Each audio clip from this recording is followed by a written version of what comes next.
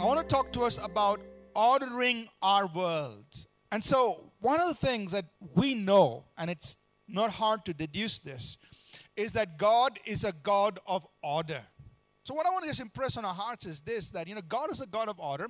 Therefore, it's safe to assume or safe to state that God calls us to order our lives and the things we do. God wants that for us. He expects us to imitate Him. He is holy. He tells us to be holy. He is a God of order, so He requires us to follow that and be people of order, that there is order in our lives, in the way we do our life, in the way we manage things that He has given to us in life. So why? Why should you and I have things in order? First, it just helps maintain peace, sanity. Secondly, it helps optimize performance. You perform better because your energies are geared towards the main thing that you need to do, and you're not expending your energy on, just trying to get things together. The third thing is this: it helps improve efficiency. You are fast in your work. Your time is now invested in what really matters, not time spent searching and doing unnecessary tasks, which could have been saved if you just had order. And number 4, it helps make progress. If you are actually ordering things in your life and have things in order, you can measure, am I making progress or not? Am I taking steps to make progress? Very quickly, how do we order our world? So when you say, how do you order a world? What are 2 important things that you and I need? One is we need structure, and second, we need controls. I want us to take some time in the Word of God to address 4 areas where we need order: time, relationships, finances, and growth. Number 1, time.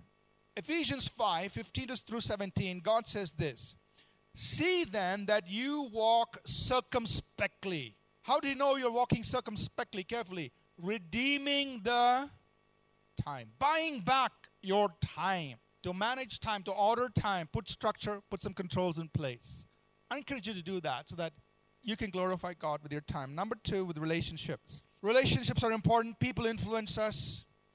The right kind of people sharpen us. The wrong kind of people just weaken us.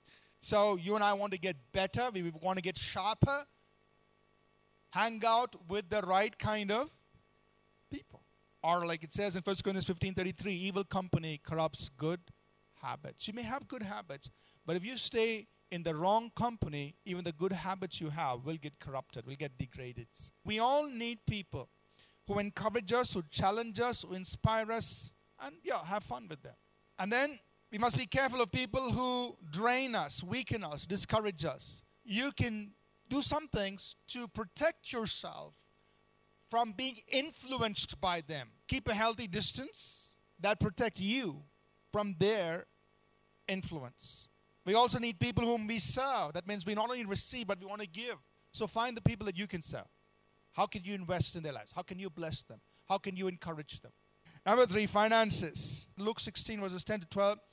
He who is faithful in what is least is faithful also in much. He who is faithful in what is least is also faithful in what is much. He says in verse 11, "Therefore, if you have not been faithful in the unrighteous mammon, who will commit to your trust the true riches?" Putting it in a positive, if you are faithful in the way you handle your money, God will also entrust you with taking care of eternal things for His kingdom. The last one, if whoever is faithful in another man's. If you've not been faithful in what is another man's, who will give you what is your own? Handle what belongs to somebody else. You handle it carefully with a sense of regard and duty and responsibility so that God can trust you with what is your own. Last one, growth. Spiritually, personally, professionally, keep growing. You've got to have things in order, have structure, have some controls in place so that you can keep growing. Order your time, order your relationships, order your finances, order your growth so that we all of us, can glorify God in our lives.